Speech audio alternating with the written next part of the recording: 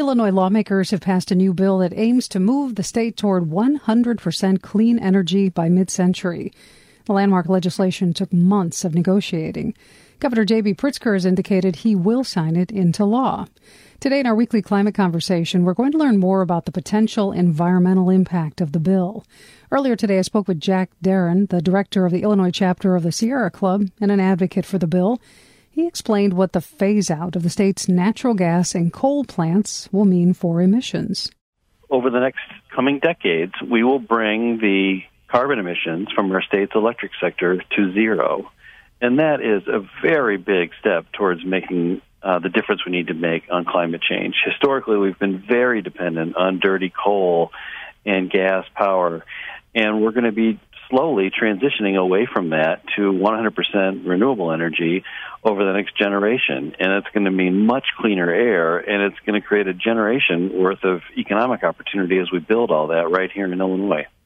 And how are you going to hold politicians accountable to the deadlines that are in this bill and make sure that they actually stick to the plan? So the reason this agreement was very difficult to reach is these are binding deadlines. These are part of our Environmental Protection Act. After certain years, it will be illegal for certain categories of fossil fuels to emit any pollution whatsoever until finally in 2045, the last coal and gas plants will go offline when we're ready to replace them all with wind and solar and other clean energy sources.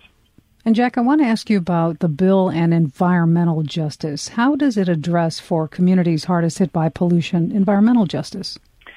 The bill is really a ray of hope for communities like Waukegan, like in Will County, like in Pilsen, that have been host historically to dirty coal plants that have polluted the air they breathe.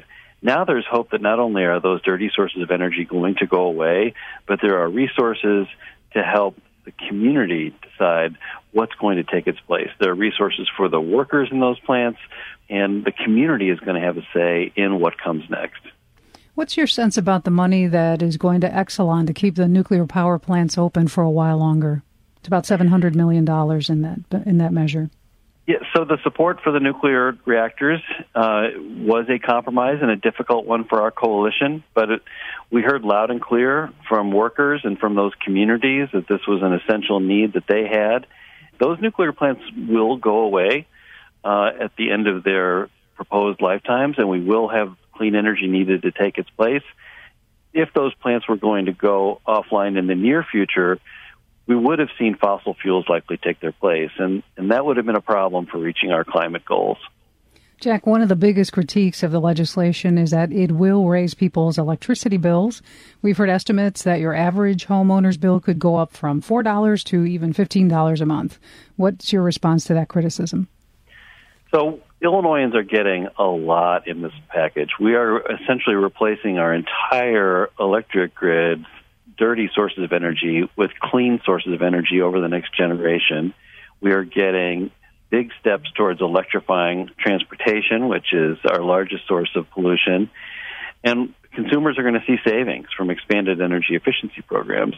So all that does come with a little bit of investment. This will cost the average electric ratepayer less than $4 per month. We think that they're getting a tremendous amount in return in terms of building out the clean energy future that we need right here in Illinois by Illinois workers earning living wages. And we think that's a smart investment for the future, and it's one that scientists are telling is necessary if we're going to stand up to climate change. Jack Darin is the director of the Illinois chapter of the Sierra Club. Jack, always great to talk to you. Thank you. Thank you, Melba. Have a good evening. If you have a question that you want answered in our weekly climate segment, just email climate@wbez.org.